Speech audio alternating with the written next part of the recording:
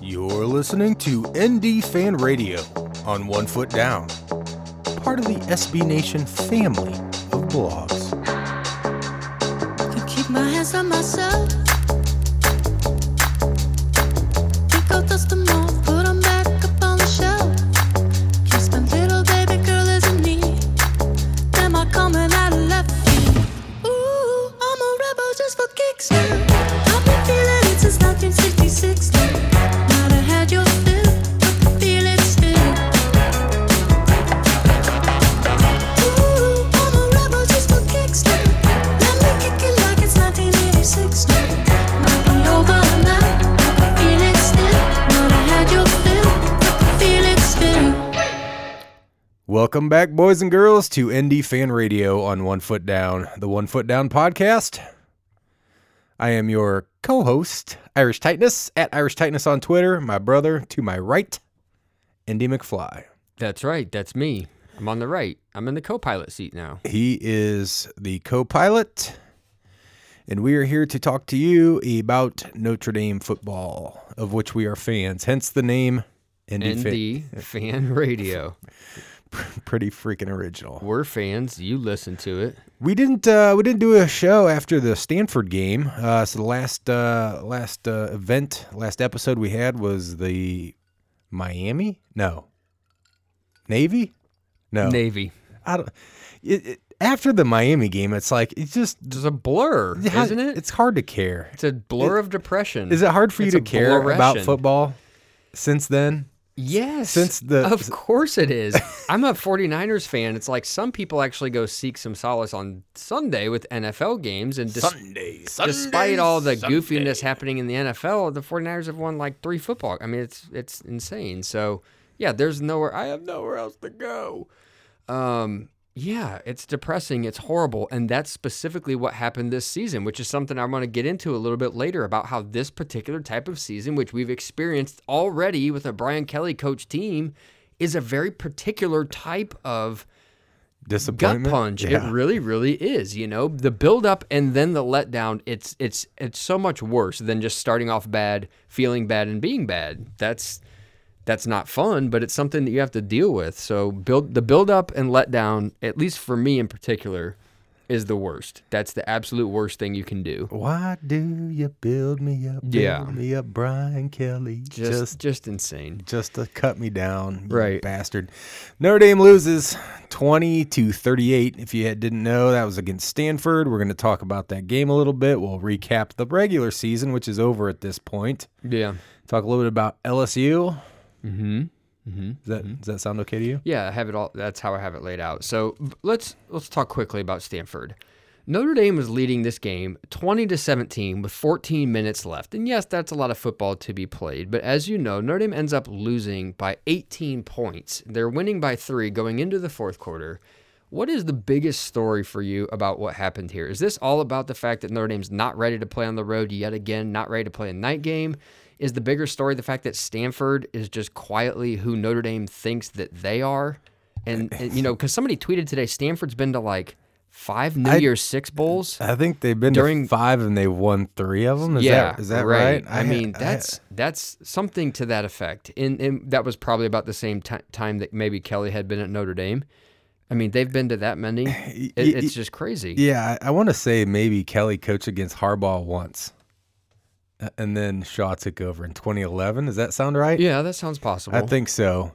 No, I did the math. Yeah, Shaw's been to 4. I think he's been to 4. Yeah. By the way, I mean, major bowls and won 2 of them. And I think it's fair to say that if there's any possible extra oomph you get being a brand or being a team, Notre Dame's going to get that. Stanford's not. So if there's anybody that's going to get a bowl that maybe they don't quite deserve, most people out there would say that would be Notre Dame. Yes, but with Rose Bowls that were you might have taking automatic, a Pac-12 champion.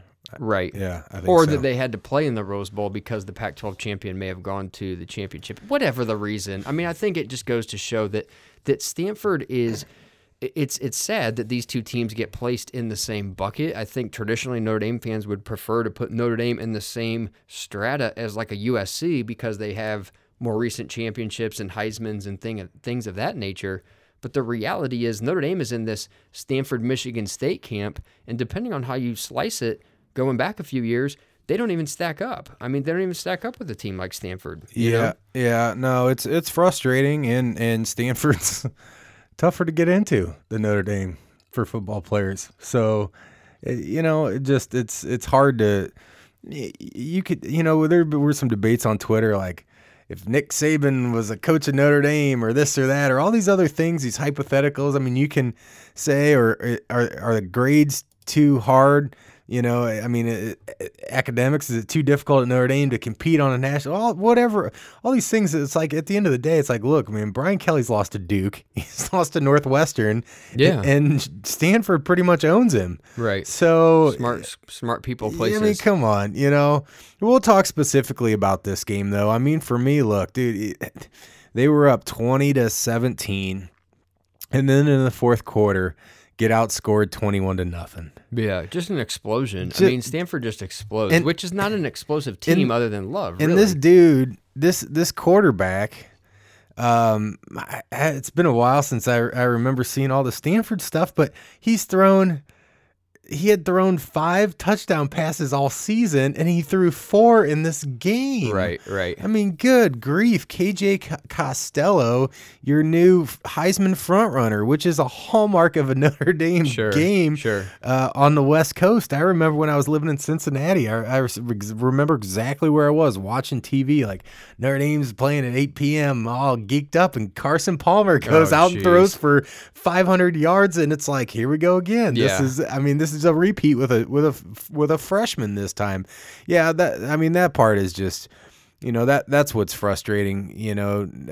Stanford's drives in the fourth quarter go touchdown, punt, end of game, and Notre Dame goes punt. After the field goal, they go interception, turnover on downs. Yeah. A lot of more passing than you would like. When we said this a couple weeks ago, Kelly seems to have reverted to the just throw it to Kevin Stefferson and let him bail us out because we're not really sure what's going on anymore. Mm-hmm. All the things we enjoyed about watching this team at the beginning of the season have completely vanished. They're just totally vaporized. Right. And now you see Josh Adams getting 20 carries for 49 yards with the longest 7. Yeah. I mean, the guy's got he's had 10 runs this year, longer than he's got the entire. It blows your mind, man. The collapse is epic and disturbing. Yeah, I mean, we typically stay away from player-specific indictment, but I mean, there's no way. There's no other way to say it than he just doesn't look the same. I mean, there's no other way to say that Josh Adams in the last few games ran out of whatever steam he was running on. It was just flat out gone. But you talk about the collapse, and well, here's one of the things I wanted to say about that. I want to kind of lump Stanford in with Miami and with Navy because I think most people look at this as we've seen many times with Brian Kelly now. It was a tale of 2 seasons. The first 9 games, I don't think anybody had any big problems. Maybe some cracks in the armor against Wake Forest, but going into the Miami game 8-1 with only 1 loss against Georgia, who at the time was, almost like de facto number 1, and they're a playoff ranked team, and they lost to them by 1. So we all know the story there. And you heard me mention earlier in the year the parallels with 2014, in which Notre Dame was 6-0 going into Florida State, and they actually gave Florida State a very good game, and then everything fell apart with the turnovers. But in particular, what we talked about this year many times was the style and the MO, and we had the conversation about yard points and all these things. Yard points. And, Notre Dame had 15 turnovers committed this entire season, which really is not that bad of a number. They had 15 turnovers. It was like 3/4 of those are in their last... In the last 3 games, they committed 8 of those 15 turnovers. That's insane. In the last 3 games. In the first 9 games of the year, again, leading all the games up to and including Wake Forest, the Notre Dame points per game scored was 41. Points allowed was 18. Yeah, that's what I was just trying to do the math on right here. It Thanks was for doing 41 and 18. In the last 3 games, points scored was 17 and points allowed was 32. Yikes. I mean, it's a complete reversal. Yeah, it was, is. and the games looked atrocious. The turnovers and the defense looked worse. The offense looked worse. Players who you had come to rely on the didn't have whole it. thing, and it's like obviously the magic was gone. Wake Forest really was the start of it, I guess. I mean, yeah, they won. They scored 48 points against Wake, and that's exciting. But Wake was moving the ball. They were throwing the rock all over the place, right? And surprisingly, North Carolina State didn't figure out how to stop the run. You thought they would maybe have the horses on the D-line to be able to do it. They didn't. Yeah. But at some point, somebody's like, hey, I think we figured out how to stop these guys from running. And despite, their best efforts to get the ball to Stefferson and be a one-man show, which is, again, I mean, we've just seen year after year after year with Brian Kelly. And look, don't get me wrong. I mean, yeah, you want to feature your best player, but not when you're losing to Virginia with a minute left in the game and you need to launch it Hail Mary style to Will Fuller just to bail you out.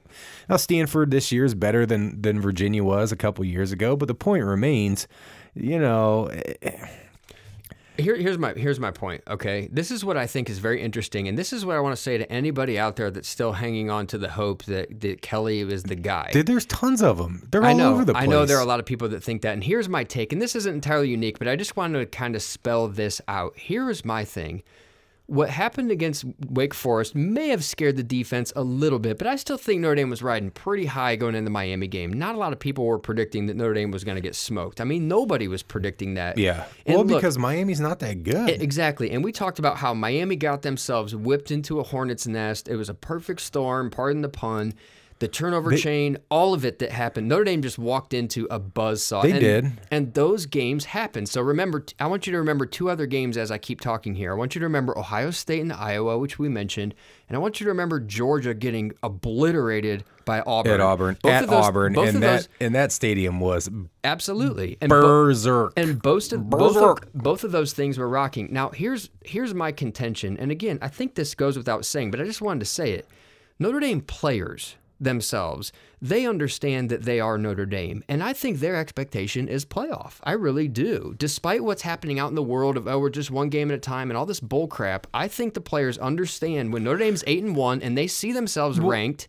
I don't care if it says they were at a soup kitchen. Especially, they have to, and whether they do or don't in previous years, because somebody else had when in this comment, not to go, don't let me get too far off topic here, but somebody said, what would Saban's record be if he was at Notre Dame? I said it would look very similar to what Urban Meyer did at Ohio State, probably. Right. It like cut and paste Saban and Notre Dame, and cut that and paste it over Meyer and Ohio State. I think that's what it looks like. Couple Fiesta Bowl rings, probably a national championship. And the guy's like, whoa, you think he could do that at Notre Dame with our schedule? I'm like, look, Notre Dame has been more talented than all but 10 teams that they faced in the last 8 years. Yeah. I think legitimately. So if you're a player on that team, hell yeah, you should be thinking playoff. Right. Because Stanford's not more talented than them. USC's maybe equivalent to. Georgia equivalent to. But so, yes, you should be. If you're a player, you should be thinking play. Even last year or in previous years when they weren't 8-1, they should be thinking that. Right. They certainly, were thinking, had high aspirations going into Florida State, before that meltdown ensued. Yeah, exactly. But I think you're spot on. Yes, they absolutely should be. And if you look at their recruiting ranking, which we got many times, they got the talent. They got the horses. These guys are 4 and those and guys 5 should star. be thinking that. All the guys on Notre Dame had calls from Florida State. They had calls from Alabama. They decided to go to Notre Dame. So the point is, they know they're Notre Dame, and they expect after going 6-0 in 2014 or 8-1 that they have a shot. And when they don't, they are disappointed exactly how the fans should be. But the problem becomes, I think Kelly does as well, and it shows on the field. So when Notre Dame loses the dream, it all falls apart. And this is the biggest problem with people that are okay with the team going 9-3 or even 10-2. This is why it's so much less gratifying when this happens, even though you're like, well, 9-3 season. If I told you at the beginning of the year, I did tell you and everybody else that listens to this show. 9-4. I said, I don't know if they'll be 8-4 and beat a scrub team in a meaningless bowl, or they'll be 9-3 and they'll lose to a good opponent in a better bowl. Which might be what happens. But again, at the beginning of this year, and yes, it was because of the 4-8, but a lot of fans would have said, hey, 9-3, we end up playing those LSU. Those people are losers. But they also don't understand the way that this happens. This happened because of the loss of belief. Now go back to those two teams I mentioned. And it would be different if Wimbush, as a first-year starter, didn't have things figured out at all. I mean, Notre Dame looked real rusty, starting out the season. I mean, they beat Temple, but like barely. They didn't do well against Georgia. Maybe they dropped to BC or Michigan State. Like if they lost 2 or 3 early, and then they started finding their feet against Miami and just got better and better and better, and were on the uptick here at the end of the season, you would feel different about that. You're like, hey, first year started with Wimbush, whatever. I mean, you still be mad that they were 9-3, but at least they've shown progression throughout the season, that these guys are figuring out, hey, they had to shake off that 4-8 dust. And so we were all fooled at how fast Notre Dame started this year and the way that they did it running the ball. It was magnificent. Right. It wasn't sustainable, but starting out, it was magnificent. But they peaked at the middle of the year and just cratered in the last third of it. And I think the optics of it would be vastly different if Notre Dame struggled and everybody's like, oh, this sucks. Notre Dame's 3-2. Oh, Kelly's a piece of shit, whatever. And then all of a sudden they started, if they were demolishing teams at the end of their schedule, the way that they started this, you'd be like, damn it, man, let's go kick LSU's ass. We're on the upswing, and let's go into next year. We're going to the playoff, and that is the furthest from the truth. Exactly, and that's why this season is so dangerous. If you're a fan and you think that it's okay, again, I draw your attention back to Georgia. They came right back to a team that embarrassed them, and they beat them in the SEC. Yeah. You know what I mean? And then you have Ohio State. Look, Ohio State's loss to Iowa may as well be Notre Dame's loss to Miami, right? That's equal. I mean, it was about as embarrassing as Notre Dame losing to Miami. And I think in fairness, those are kind of a function of the environment. Like Georgia, played at Auburn. The place was nuts. Notre Dame couldn't do, and I mean, they couldn't go into Miami. They had no ability to match that hype level, whatever. But, the truth remains that Miami was a garbage team. Yeah. You shouldn't be able to, just regardless of what the environment's like, Auburn is a pretty damn good football team. Sure. So Auburn playing extremely well. Kerryon Johnson, who's an absolute man-child. Stidham's playing well. Their defensive line is sick. Plus their home stadium being nuts, and Georgia's got a big fight on their hands. Miami, the stadium was live, but their players aren't. They got. I mean, did you watch them play Clemson? They got I watched. They got destroyed.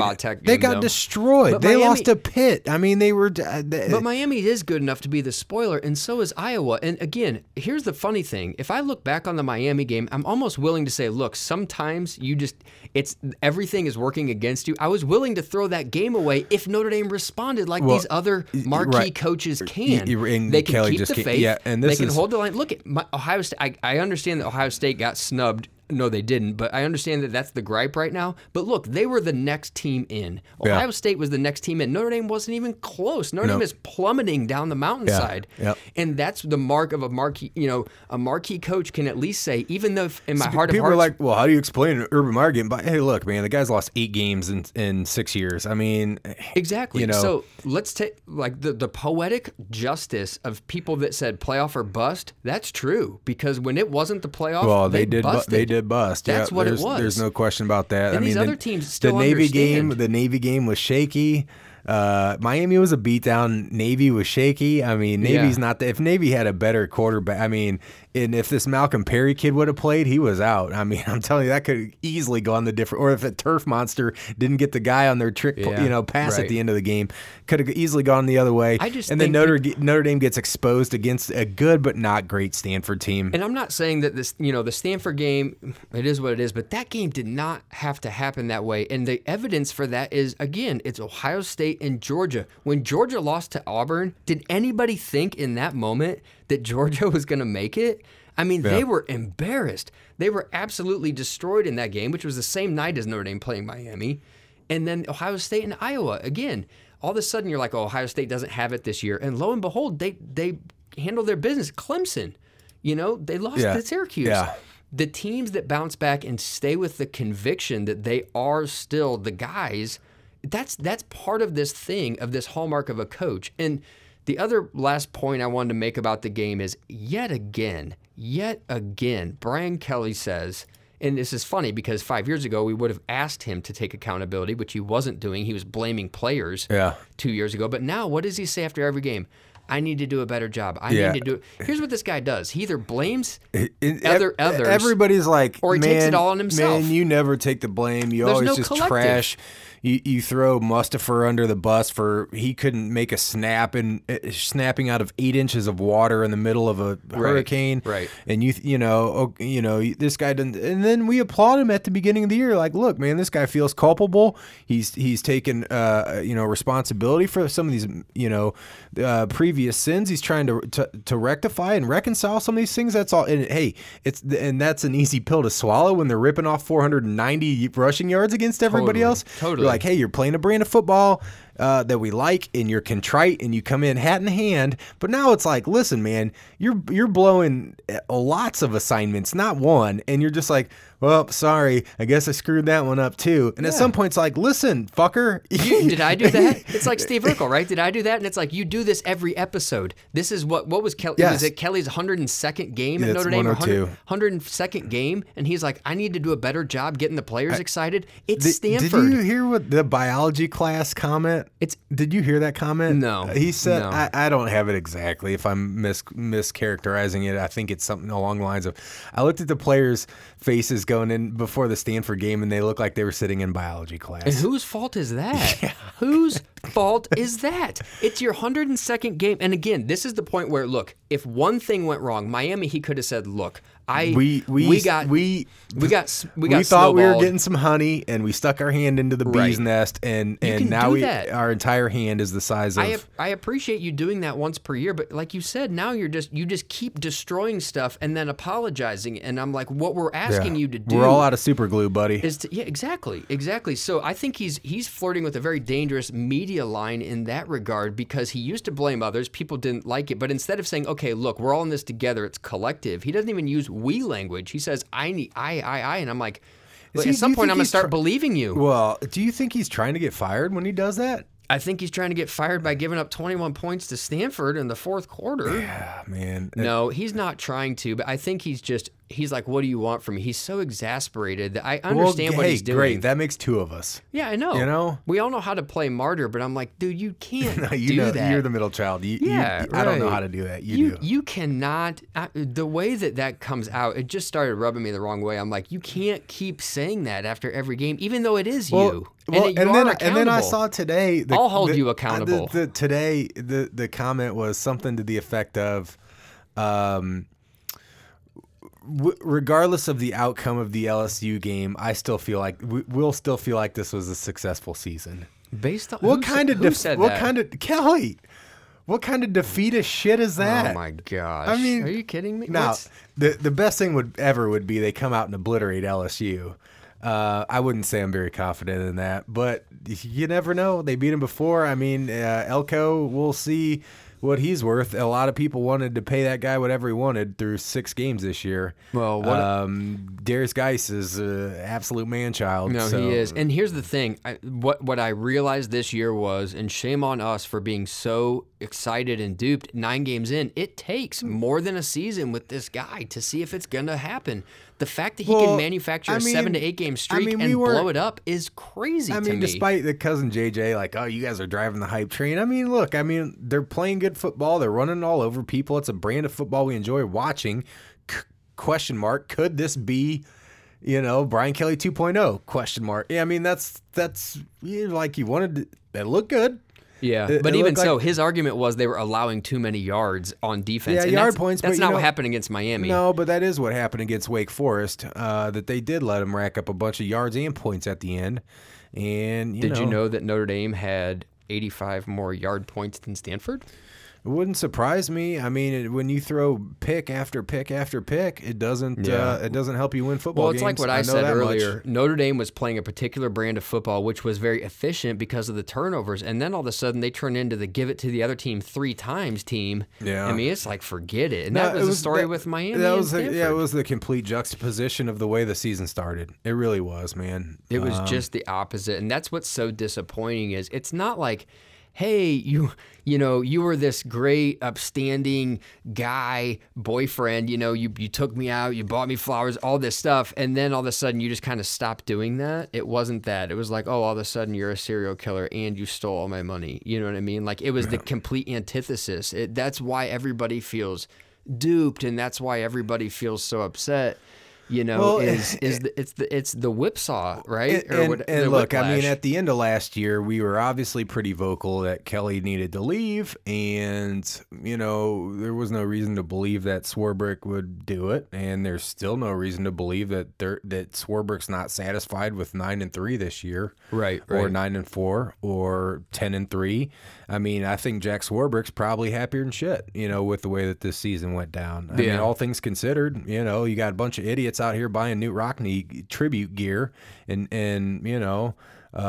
as long as people are buying new Under Armour and putting their butts in the stadium, then the train just keeps rolling on. It's just that's life. That's the way it happens. I mean, he said it in his in his we look at statistics interview with Jack Nolan. It's hashtag business as usual. Sure. And look at what if you wanted to evaluate this team and you were the AD and you go to the majority of the home games, Notre Dame was riding high. Adams was never really a legitimate Heisman contender, but he was a long shot for sure. He was in the conversation. Notre Dame was ranked in the playoff rankings, and all you have to do high as 3, dude. All you have to do is remember those things which happened this season, and you start telling yourself this was a playoff contender type football team. And that's the thing. I mean, if you just say, well, I mean, Notre Dame was in the conversation. Well, yeah, I mean they were, and then they weren't anywhere near it. In October they were. So they were in the kitchen when Thanksgiving dinner was being made, but when it was served, they were sitting at the kiddie table. Yeah, drinking right. out of a juice box. Yeah. I used to while we're all having wine with the big boys over I've here. said so many times on this podcast, you'll know game one if Brian Kelly's turned over a new leaf. You'll know game one, and I'm going to totally take that back. I'm not even going to think about it until Thanksgiving next year. There's no point. Why? I mean, because of what has happened and what he's been able to do now twice. Even if they change their mentality on offense specifically and try to be a power run team, and that there's a big question mark of if they even maintain that. Recognize, and I mean, look, if you're Chip Long coming in, you're like, oh, hey, you've got Quentin Nelson and Mike McGlinchey over here. Yeah, dude, I've got binders full of 3 tight end sets that we can run and power runs to the left. Let's do that. We got 2 binders full of tight ends. Yeah, exactly. I got binders full of players. Just like, hey, we run to the left, man. That seems like a pretty good plan to me. That's not hard, to figure out. Right. But those guys being gone, Kelly's tendency to pile more onto a quarterback, like, I mean, as if Wimbush looks prepared to even handle that at this point. I don't know if even the offensive mentality sticks for next year. There's a big question mark for me. Yeah, I just think that all these people that say, oh, this is okay and this was an improvement, I really, really want those people to look at teams that are in the playoff. If that's what you think that you want, look at the teams that are in there. And I'm telling you, it was very dark and gloomy. It was very dark and gloomy for some of those teams that are in the playoff. There was a time when Oklahoma was not going to make it and Georgia was not going to make it. Yeah. They looked very, very bad, but those teams stayed the course. Well, they stayed true to their identity, which we've talked about. Yeah, they were resilient. And I don't know, man. I mean, do you think that having the conference championship to play for is what really matters? I mean, is Notre Dame never? Do they have an intrinsic or an inherent disadvantage because because I feel like, hey, you lose a game, just like when they lost Georgia, you are still in the national championship picture.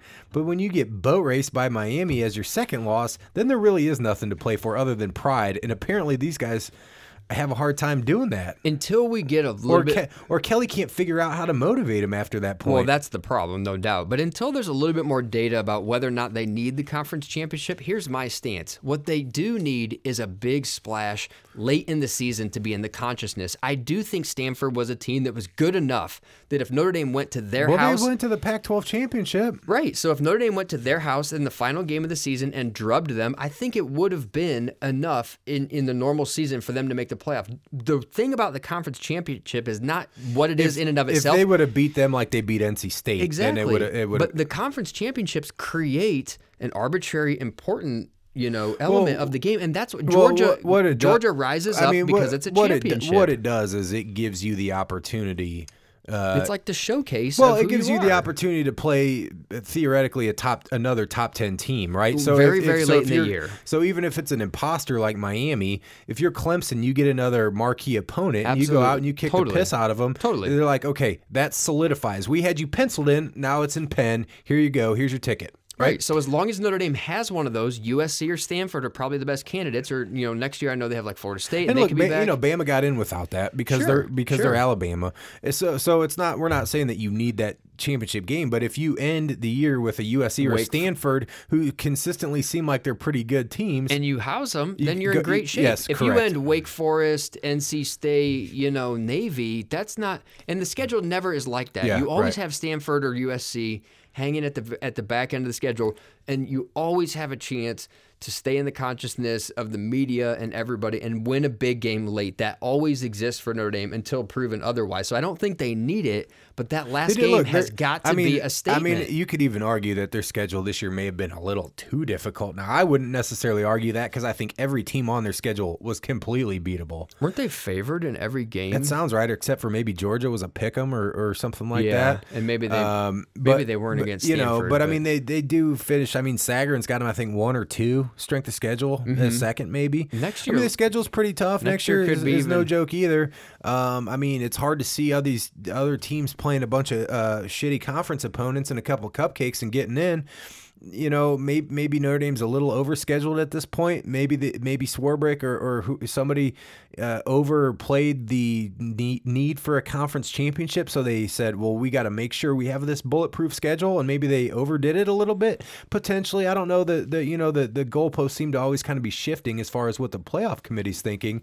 Nevertheless, let's not pretend like this was some unbeatable, hey, when I was talking to Dale on Twitter, but it was the same thing as a guy asked about Nick Saban being at Notre Dame. He's like, oh, you think Saban could have had a Urban Meyer type record with Notre Dame schedules? I'm like, look, dude, we're playing Miami of Ohio and Purdue and Western Michigan and Tulsa. And Louisville's okay. I get it. Northwestern's okay. I get it. Michigan State, they're decent. But let's not pretend that these are top 10 programs nationally And or this is anything the like first that. These year- aren't juggernauts This here. is the first year that you can really knock Alabama's schedule top down, right? Yeah. In No, the I past, mean, the SEC yeah. has been quite stout. No, so let's not. no doubt. But I mean, I guess my point was Saban's not coming out of the let's- MAC every year. Yeah, I mean, let's not come on. pretend like BC. When you play BC, you're playing LSU because it's not the same. Right, even if the records have been similar, which they haven't. But no, I think that's exactly what it is. And here's the stair step. This is how it looks for Notre Dame. There's no way they were going to make the playoff, even with the Stanford game. Even if it was a blowout, they weren't going to make it because look at Ohio State. Not after However, the Miami debacle. I think after the Miami game, I think it's fair to say if Notre Dame smoked Stanford, they maybe had a New Year's Six They didn't play. even have to smoke them. They just had to freaking win, dude. Right. All So they had to do is win. And I said I would support Brian Kelly coming back if they went to a New Year's Six bowl and they won it. I would be supportive, not because that's the goal. The goal is national championships. I'm not But thrilled. it was probably the most you could have asked for this year. It's the monkey that's still on the back of Notre Dame that's been there for the last 20, 30 years. Yeah. They haven't won shit. So they beat Stanford. Let's not pretend like whatever the hell bowl this LSU game is.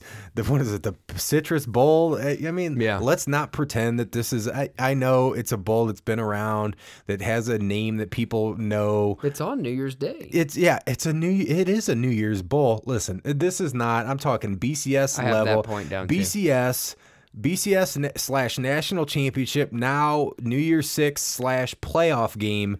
Those are major bowl games. Yeah. That's all. And again, the standard is not to just win one of those. That's not it. I mean, it's not like, oh, hey, look, we climbed the mountaintop, we won the Fiesta Bowl. Then that's not it, man. The championship is it.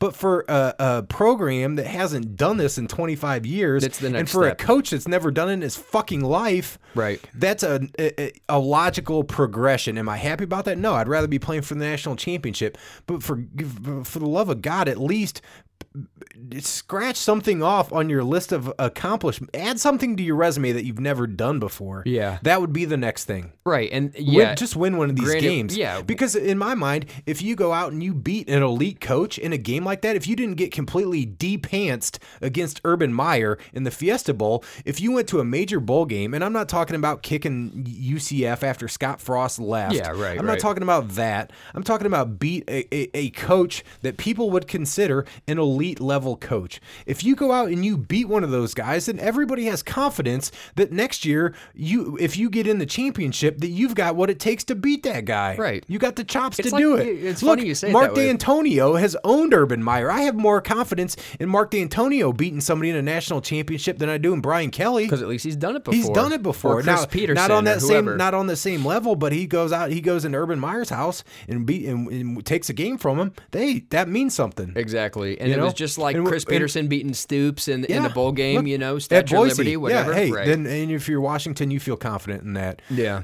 And if you're UCLA and you got Chip Kelly, you made a damn good hire. And if you are A&M picking up Jimbo, not probably as good as Chip Kelly in my opinion, but pretty damn good. Notre Dame just sits on their hands and like, hey, we're just going to sit here and fester in this stew of mediocrity. Yeah. Can somebody add some more potatoes? Right, right. And it's funny, every single year, we don't have to get into it now, but every single year, who are you going to get? Who are you going to get? And my contention, every time that argument comes up, who are you going to get? Okay, let's go back to the first point when anybody in the program whatsoever, like the first early adopter of the Fire Brian Kelly crowd, which was probably cousin JJ, the first person that said it. He started it, dude. When did he say? He probably said it in started 2011. it. He probably said it in 2011 before they even have the 20. But let's just say you started in 2013 or whatever, right? Or even when they lost to Alabama. If you look at all the coaching changes that have happened since then, there's probably 30 guys that could have done it at Notre Dame if you go back a few years, because everybody talks about the snapshot right now. So if you just keep saying in this instant today, this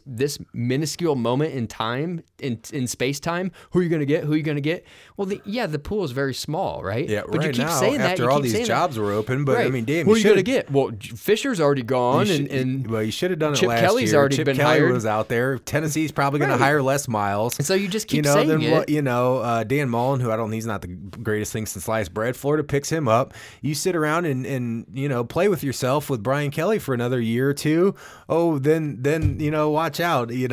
Right. Who's the next sleeping giant that but it could've program out there? Then they go out and they hire Bob Stoops, and you're like, well, Stoops is gone now. Who are you going to get? Yeah, You're exactly. like, listen, dumbass. So I don't know who was in the mix at any time, but look at all the new coaches doing good things at places they're at, and take your pick. Was Notre Dame in the sweepstakes for any of those guys? Not particularly. They weren't even. They weren't even even in the game. Because all Swarbrick ever says is, well, we're not gonna evaluate football until February 11th, and then we're gonna do a statistical analysis, and then by that time we gotta start planning for the spring game. So let's just not even talk about it. They're getting talent, man. They've got talent. Notre Dame's always got talent. They got the recruits. They're probably a little weak on the D line still. I mean, if you look at Auburn, if you look at Alabama, if you look at Clemson, I mean, their defensive lines are just insane. And Right. Notre Dame's not. And don't pretend like they are. No, they have good players that Jerry, they're going to play Jerry great Tillery's in the NFL. having a decent year, but I mean, look, these guys, these other teams have 5 Jerry Tillerys on steroids playing on their front lines. Yeah. And I'm just saying on steroids, maybe literally. No, I don't think. I mean, just like to the nth degree. When you see Tillery play as most motivated, he's very good. Listen, now those guys play like that every damn play, because if they don't, there's another guy just as good behind them. And Notre Dame they're not deep like that on the D line. Right, and let's be honest. If you're like, who's been the best Notre Dame D lineman in the last 5 to even 10 years, you're going to be like, you're going to start making a case for a guy. There's not like a de facto. Yeah, it's probably Aaron Lynch, and he didn't even stick around. Oh man, dude, Aaron Lynch did some nice things for San Francisco, and he has a screw loose, but he did it in a pretty short period of time. But at that's ND. the thing. No, You look, have a guy that was there for 4. You're going to start making a case I mean, look, for their best somebody, right? run. You had Nix and Tuitt up front. I Yeah. mean, Jerron Jones. Okay, I mean he's nice, but I mean I'm talking like Notre Dame's recruiting has been pretty damn good. Their skill players have been pretty good. Their line has been exceptional. Defensive backs, okay, but they're just the D line is what's going to take them. Well, it's the hallmark of the SEC type teams too. Listen, I mean, anybody, if you're going to go out and you're going to win games like that, you either got to be able to chuck it. Yeah, I mean, you either have to be Oklahoma and you just don't care about defense, which Brian Kelly's tried to do in the past. Right, didn't go well. It didn't go too well. Or, I mean, you actually have to play some good defense. You got to have some good D linemen. I don't know. I mean, at the end of the day, I just feel like they're going to keep getting talent. Idiots are going to keep buying new Under Armour gear to put under the Christmas tree, and nobody's going to change anything. And 8-5s and 9-3s and the occasional 10-2. Just as long as the money train keeps rolling along, so it's just status quo, and that's really freaking depressing. Yeah. Well, let's get back to the macro big sign off here in a second, but let's just spend 1 minute on LSU. My question for you is, because Notre Dame has already played LSU, because they're the same 9-3 that Notre Dame is, because it's not a New Year's Six, do you get any value out of this game? Is it important to you? You're like, at this point I don't care because it's not marquee enough, or is it basically just like the best you can do is not screw up? I mean, it doesn't matter what you do. I mean, I'd like to see Notre Dame win the game. Obviously, I mean, I think that would be a net positive for the program. But I really don't care that much. Do you feel like the ills of this season have become too much? Like, could they overcome? I mean, Notre Dame's. I don't know if Notre Dame is like choking and stumbling across the finish line of this season. LSU has won 3 games in a row. Me as a fan, I am choking and stumbling over the finish line of this season. Yeah, that's just I'm apathetic at this point. I mean, but I love Notre Dame. I want to see them win. They had a great first half of the season. If you want to call it a magical year just because of what they did for half the year. What I mean is Kelly's not scoring any points if he wins this game with you. Nah, I mean, right? I don't want to say that. I mean, if they go out and they manhandle them, if they look motivated and they play the entire game hard and win, I mean, I guess at least we'll have that. But I mean, for me, really, what would be more? I guess what I personally would look for more. I mean, I think it's more of, can these coordinators put together a game plan? I mean, with time to prepare, because even coaches that do well in season all year. I mean, there's some coaches that. Kyle Whittingham's like 10-1, 11-1 in bowl games. His bowl record is off the charts. I mean, look, Alabama had a month and a half to prepare for Notre Dame, and absolutely knew every play they were calling before they even called them. I mean, they knew everything about them. Yeah. So I'm curious to see, can Elko and Long, what can they do with a month to prepare? For me, I mean, look, LSU shut down Alabama's running game pretty well, So, I mean, can Notre Dame do something creative? Is it something similar to what they did at Syracuse a few years back with Lua Tua playing all the H-back and some exotic formations? That was similar to what they threw at LSU in the Music City Bowl. I mean, they did some different things in the Music City Bowl against them that were not on tape for that whole year, that just LSU just hadn't scouted, didn't know anything about it. Now, that would help them win this game, but that's not something that necessarily that's like a one-off. It's like when we were coaching the basketball game and we've been in zone, and then you see the coach go over there and playing all the stuff for zone, and like, hey, let's go, man, just to screw with them. Yeah. I mean, that's what that is. So that's not really indicative of any success next year. At the same time, I mean, look, they got good running back. Geis is a beast. I mean, I assume he's going to play. I would love to see if Elko can. I want to see if with some time, can these coordinators go out and stop somebody they're competent. They're not the best in the world. They're a really good football team. They're good. They got talent and they're competent. Right. And so I guess you can get that. But for me, I mean, I'd love to see him win, but it doesn't matter. This bowl doesn't matter to me. Yeah, and I think everybody probably already knows this, but just to add a little bit of color to that, LSU is a pretty balanced offensive team. They're a 200-200 team, which means they tend to split. And Etling's still their quarterback? Right? Yeah. Oh, my gosh. So we're going to lose to a Purdue quarterback. They're like a 200 run, 200 pass kind of team. They do have Geis, and he's like the number 30 running back, but he's probably a little bit better than that. He's the number 30 ranked in terms of yard accumulation this year, but they don't really have like superstars. But yeah, this is a big-time football team. And to your point, from the game plan aspect on the offense, I think what the closest Kelly got to looking like a team week in and week out that was going to make the playoffs, forget 2012 because we all know what that was. The closest he ever got was the power running thing. As you said, the fans embraced it. The line is what they're being able to recruit. The defense made a lot of strides, but what the real story with Notre Dame, and it shielded Wimbush. Totally. I mean, totally. and played to his strength, which is running the football. Right. So Notre Dame's real lightning in a bottle this year was the power run. What I would like to see is not the gimmicky stuff that nobody's seen. I would love if Notre Dame went back to the power running. There's no way. Look, could they pull it off? Is it even possible? Listen, man, I'll tell you this right now. Think of everything you know about Brian Kelly. Everything you know about him. The games where he's basically abandoned. He's already abandoned the run in this game. It's 33 days away. Yeah. He's already given up. He's already decided that they can't run the ball. I hate to say it, but I mean, they're probably working on. Ian Book's probably going to start the fucking game, and they're going to end up just going 4 wide the entire time. And that's what I wanted to say. Is I really want to see Elko have a great game plan because this is just a balanced good team. But, again, this is the number 16 ranked defense in the country. So LSU has a very legit defense. I don't care if Notre Dame beats them by being cute. That's tactically cool. But if Notre Dame's going to win next year, they can't be tactically cute. And see, that's they're going to have to beat a team like this by running. Well, and that's the thing. I mean, really, I think you nailed it right there. I guess why I don't care about this game except for what the coordinators could put together. Because winning this game, it's nice if you go to the game and you spend a bunch of money and you want to go see Notre Dame win. Yeah, or especially if you spend a bunch of money to go to Miami for the Miami game this year or the national championship, you feel like you got ripped off.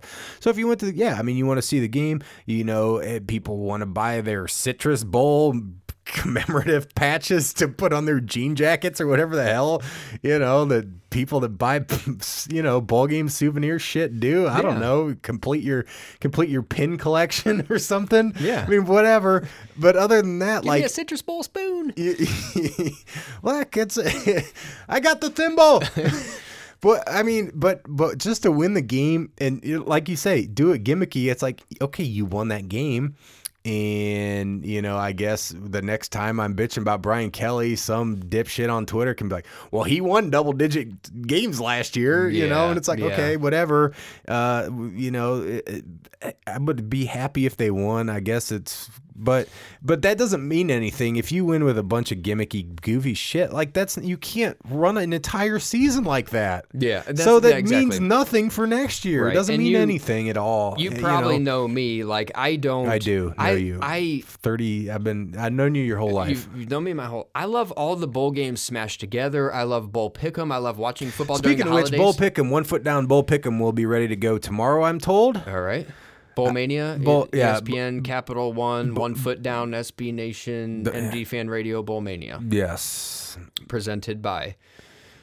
Brought to you by Bourbon. I like a bunch of bowl games together. Who doesn't watching them? But as a fan of a particular team, I don't care about bowls at all. You guys have probably heard me say that. I'm a big playoff guy. If they were playing, I don't care about the bowl games. I did games. care about the Fiesta Bowl against Ohio State. I mean, I want to see, again, and not because winning a Fiesta Bowl is particularly... it's not the thing. It's a thing. It's a thing, but you want to see that your guy, everybody I'm talking to, regardless if you support him as the head coach or not, your guy's Brian Kelly. My guy's Brian Kelly. Our guy is Brian Kelly. That's our coach. And I want to see what his chops are. And I want to see what his chops are against the best of the best. I guess there was some value in seeing him beat Les Miles, I suppose. I mean, Ed Orgeron has actually faced Notre Dame more than any other team in his career, from what I saw on Twitter today. Wow. That was a little Andrew Wynn, at Andrew Wynn stat. Wow. Somebody had researched that. Gotcha. As an assistant and as an interim coach and all this other. But, for me, it's like, look, I could I'll put it this way. I could extrapolate more from Notre Dame from Brian Kelly facing off with Jimbo Fisher in 2014. I could extrapolate more from Brian Kelly facing off with Dabo Swinney in 2015. Yeah. Those games were more meaningful to me than LSU in the Citrus Bowl because of who he was coaching against. Right, or Urban Meyer in the Fiesta Bowl. Correct. Right? Same thing. Yeah. In Alabama. And if you look, I mean, again, and we said this before, not to beat a dead horse, but Brian Kelly's faced every active coach who's won a national championship. Yeah, He's faced every single one of them. He's never won a game. And so and for me, I mean, again, if you are in the administration, if you're in the board, if you're Jack Swarbrick, if you believe the bullshit that you tell everybody about we're pursuing excellence and all this stuff, I mean, if you're really buying that line of crap that you're selling everybody else, then I think things like that matter. Yeah. How's the guy doing against all the guys that are winning titles? Right. Not good, Bob. And he also played Les Miles and Bob Stoops, who are not active, but both of them had titles. And Les Miles is the only person he beat, right? So, yeah. And Les Miles got fired. Yeah. So as a final parting shot on the bowl here, I want everybody out there to be very careful about. I think there's a tendency for Notre Dame fans to just call this a New Year's Six Bowl because it's on New Year's Day and it's LSU. It's not. It's not. So let's be very careful with that. And this is so Notre Dame, right? Like you get what looks like a New Year's Six Bowl, and it's on New Year's Day and it's on national TV. This is a Brolex. I got a Brolex. Exactly. Dude. This is so Notre Dame. It's not even funny, right? We have a national TV contract, even though we probably don't deserve one. But it's on. Hey, never mind. Don't mind the fact that it's on NBC and nobody can. Right. Exactly. With no other college football, but it's like we're sort of in the ACC, but not fully in the ACC. And this is sort of a New Year's Six Bowl, but just remember that it's not. And Notre Dame needed to beat Stanford to be in one, and now they're not. Okay. So as we move to wrap up here a little bit, we talked a lot about the macro. But I'll just start with my take, and then you can maybe kind of wrap it up. Is that all right? That's sure. All right. Look, I'm going to blow you away with a serious hot take here to open my final macro sign-off. Kelly really isn't consistent. I thought you were going to say as a head coach. I thought you were going to say he's really not that bad. And that's why this has been such an emotional roller coaster. I know you guys all know this, but I think it bears a little bit of pointing out. It's not just the fact. It's not Coach Osinko. I think that nickname, while funny, is a real misnomer of what has happened in Brian Kelly's tenure at Notre Dame. What I can't deal with, and the reason why I'm over this little 10-year experiment, right? This is like a longevity study or something. This is the longest. We should have buried like a time capsule when he was hired. Oh my gosh, I know. And go pull out right? your creative Nomad MP3 jukebox. Yeah, pulling it out. Yeah. Oh my gosh, like the spread was just coming into the game. I mean, all sorts of stuff. It would have been insane. When you look back on it, yes, there have been some 8-5 seasons, and that is the mean that tends to revert to. But Brian Kelly has won 8 games, 12, 9, 8, 10, 4, 9, and it's the 12 down and then back up to 10 and then all the way down to 4. It's what you can't deal with, right? Because all of a sudden it's like, not enough happens, if this makes sense. I don't think enough happened with the roster. I don't believe that this team was like atrocious, without DeShone Kizer and all that kind of stuff. Like, how does all that work and how does all that happen? You mean to go from the 4-8 team to this? Exactly. Well, exactly. It's because there's coordinators that actually understand the game of football. So the point is, something has to be happening in the coaching, which we've talked about ad nauseum, for the team to whipsaw like that. There are some other teams where you do lose a ton of seniors, right? And they actually go down. That happens but with, even if with you good look teams. at a microcosm of that, how do you go out and you pistol whip USC, who's basically a top 10 team? Sure. And then you go out and you get curb stomped by Miami, who's a fringe top 10 team. Right. So let's look at LSU. Okay, LSU is arguably in the same boat that Notre Dame is right now. They've arguably had about the same experience in the last few years. But listen to LSU's wins in the time that Kelly has been at Notre Dame. It's not that many more, but it feels a lot more consistent as a fan. And I don't think LSU is where... So are you including Les Miles in here as well? Yes, then? this just goes back to 2010. These are different coaches, Okay. but think of what an LSU fan has experienced. Mind you, both teams are 9-3. Both teams are very close in the ranking. Both teams are probably thinking the guy we have is good, but it's probably not the guy, right? That's probably where both teams are thinking right fair. now. Yeah, okay. of course. LSU's wins, and mind you, they're on a downward slope, so they're probably getting a little antsy down there. Well, they fired their coach. Yeah. 11, 13, 10, 10, 8, 9, 8, 9. All right. Notice there's no 4 in there, and there's no 12 and then 4 or 12 and then, you know what I mean? It has tapered off, and they know that they need to make a change. Yeah, but even- that's different but to even me if- than going from 4 to. And it's Even not just with- going from 4 to even 9. without last year, which should have been a fireable season in and of itself, but even without that, the reality remains that, and don't look at, I mean, I'd almost prefer not to look at it as wins, but rather losses. I mean, you're losing an average of he's losing an average of 4.5 games a year. Yeah. 4.5 games. And again, I mean, if you look at the talent of Notre Dame, there's no fucking way that they're playing 4 teams per year that are more talented than them. Oh, there's no There's way. not even close. They probably don't play There's no way they haven't been favored in 4 games. every single each year. I season. mean, think about that. I mean, I have to go back and look at it, but I want to say with a 9-4 season, this would have brought Kelly's average up to 8.42 wins per year and whatever it was, 4-point-something losses. You're losing 4 games a year.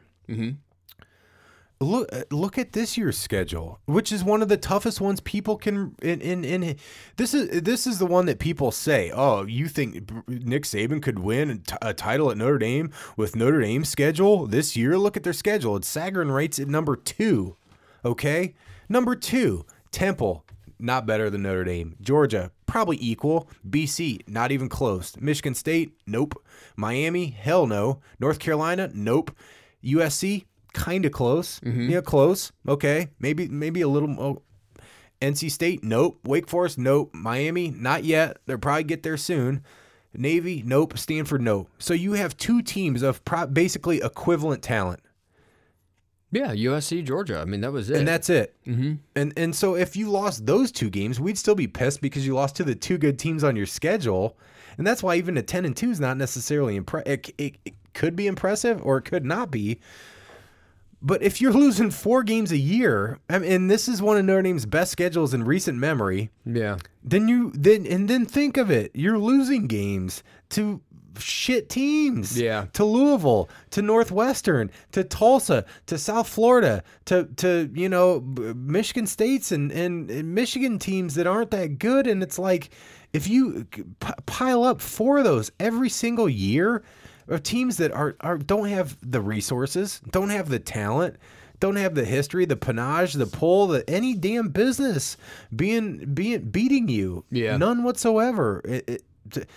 The guy loses 4 games a year. Right, He loses a third of 4 of them. Yeah. It's not 1. Urban Meyer lost to Iowa. That's my happened. point. Yeah, exactly. Dabo Swinney lost to Syracuse. Those things and that's happen. when the guy's like, well, how do you explain that LSU lost to Troy. Yeah, they right. lost to Troy this year. That happens. Yeah. But they don't lose to Troy 4 times. Correct, in a and year. that's what he said. He goes, "Well, Kelly, he's entitled to a letdown game. And look, Urban Meyer lost to Iowa by okay, yeah, but And he for could have some against Miami. But He could have. But for some perspective, he's also lost 8 games in 6 years. Yeah, Brian yeah. Kelly lost 8 games last year. Right. Last year. Right.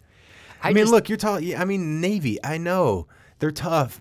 Kenny Matalolo, I love. The dude's a badass. I mean, God, I'd do anything to have Kenny Matalolo be Notre Dame's coach. I mean, don't at me. I would love to see him. Probably not happening. I would love to see him with Notre Dame's You just talent. need to reply when people are like, who else are you going to get? You're like, Coach I Ken. do. Trust me, I do. You don't follow. You put at Irish Tightness on Twitter. Feel free to engage me in a Kenny Matalolo debate. Yeah. No, but look, I mean, the teams that they've lost, he's losing 4 games a year on average.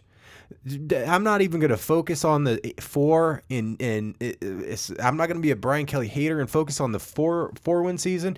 And you don't need to be a Brian Kelly homer and focus on the 12, because as I said at the beginning of the year, neither one of those is reality. This guy is an 8-9 win coach, which is 20 or 30% better than Charlie Weiss. He's better than Weiss, but not much. Yeah. And that's not the benchmark. Just saying that the guy's better than Davey and Willingham and Weiss. Listen, if that's your standard, then, I mean, good grief. Enjoy your $90 Under Armour polo and your, and all the money you're going to spend watching a team that's going to choke away 4 games again next year. I just can't get over the transitions. I mean, if you look, it's fair to say that last year was the worst that Notre Dame looked under Brian Kelly, right? That was the worst they looked. I mean, in the duration of it, they never looked worse than 4-8. I mean, there's On no the way. whole? Yeah, on the whole. Yeah, that was I the mean- worst they looked. And yes, But I mean, the Miami game was worse than any game that's last true. year. That's true. But I'm talking about for a few games, week in and week out. It was the absolute worst they looked. And look, the coordinators mean a lot. They fixed the glitch. They mean a ton. But I think it's also fair to say that leading up into Miami this year, or up into Wake Forest at least, that was the best that Notre Dame ever looked under Brian Kelly, including 2012. Yeah. That was the No, best I Notre Dame agree- I looked agree with that all too. around. That was the best all-around football team he had. So what's yes, the coordinators are huge, but when you look at personnel, so all you have to do is lose your NFL caliber quarterback and get a brand new quarterback, and then all of a sudden you change yourself into a power running team. Like, it just doesn't compute. And what I'm tired of is getting sucked back into this is like a tidal wave, right? Like, it's pushing you Yeah. one way, and then Yeah. the undertow sucks you down, and then Yeah. you get sucked back out to sea. Yep. And I'm getting seasick from it. Again, Just kill me now. if I can honestly say, I hate to say this, I'm never going to be okay with 9-3. And the people that are out there, you're right, it's a loser mentality. But if Brian Kelly was 9-3, 9-3, 9-3, 9-3, it would feel a lot different Yeah. than this. You don't even know where feel it's like coming Bo, from. feel like Bo Pelini. This is boxing mean- blindfolded, right? And every once in a while, you're going to land a punch and it's going to feel good, but you have no idea where it's coming from with this team. That's what it is. And it's just starting to drive me absolutely nuts. It's just now starting to. Well, it has been the entire time, but I Alright. finally was able to wrap my mind around. It's this swinging up and down and all around. And how is this team? Yes, the coordinators, I mean, that needed to get fixed. But again, if all the difference is something that's very logical, like let's just run the football and that produces another 5 games. And let's not call the extra 5 wins this Everybody year. thought I was an idiot the last 4 No, years for and- being like, they just need to run the and damn 5 ball. more- 5 more wins this year. Teams just run the ball because they're winning. They don't win because Yeah. they're running. Blah, blah, blah. Right. You know, That's like, not just I don't 5 know. extra I mean, wins. I'm not saying that those were like equivalent to last year. Let's not forget Notre Dame was one of the top rushing teams in the country. They were the number 3 playoff ranked team. They had only lost to Georgia by 1. I mean, this is the best Notre Dame had ever looked. And then you said it, Miami was the worst they have ever looked. Yeah. And I'll grant you yeah, one other game. Than, other than Alabama, maybe. I'll grant you one they're game. They're both death bucket games. Sure. But then you come back against Stanford and lay that egg, and it's like you don't even care about your reputation. That's the thing. That's the thing, I can't man. deal with It's it. like, look, you got punched in the face and you got knocked down. Okay. Even good boxers get punched in the face and get knocked down.